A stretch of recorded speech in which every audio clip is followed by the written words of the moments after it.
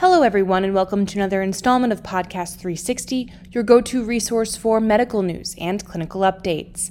I'm your moderator, Jessica Bard with Consultant 360 Specialty Network.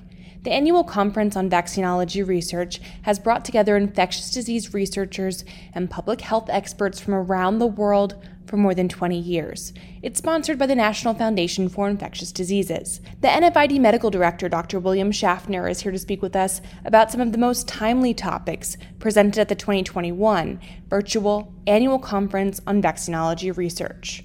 Thank you for joining us today, Dr. Schaffner. Birth prevalence of CMV infection is 0.64% worldwide and ranges from 0.2 to 6.1% in developing countries. A safe and effective vaccine against CMV infection remains a high priority to prevent congenital CMV.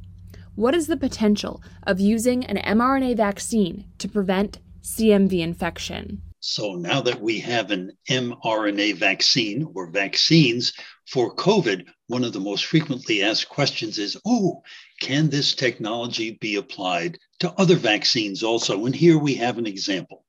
Cytomegalovirus, CMV, is now the most common congenital viral infection. And of infants that are infected with CMV, 10 to 15% of them become seriously ill.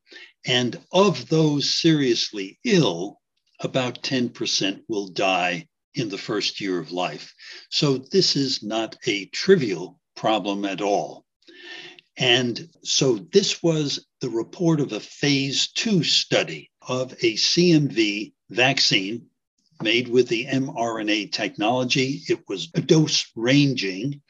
And what it showed, and these were the goals, that there was no serious safety issue in immunizing anyone, and that the vaccine did raise an appropriate immune response.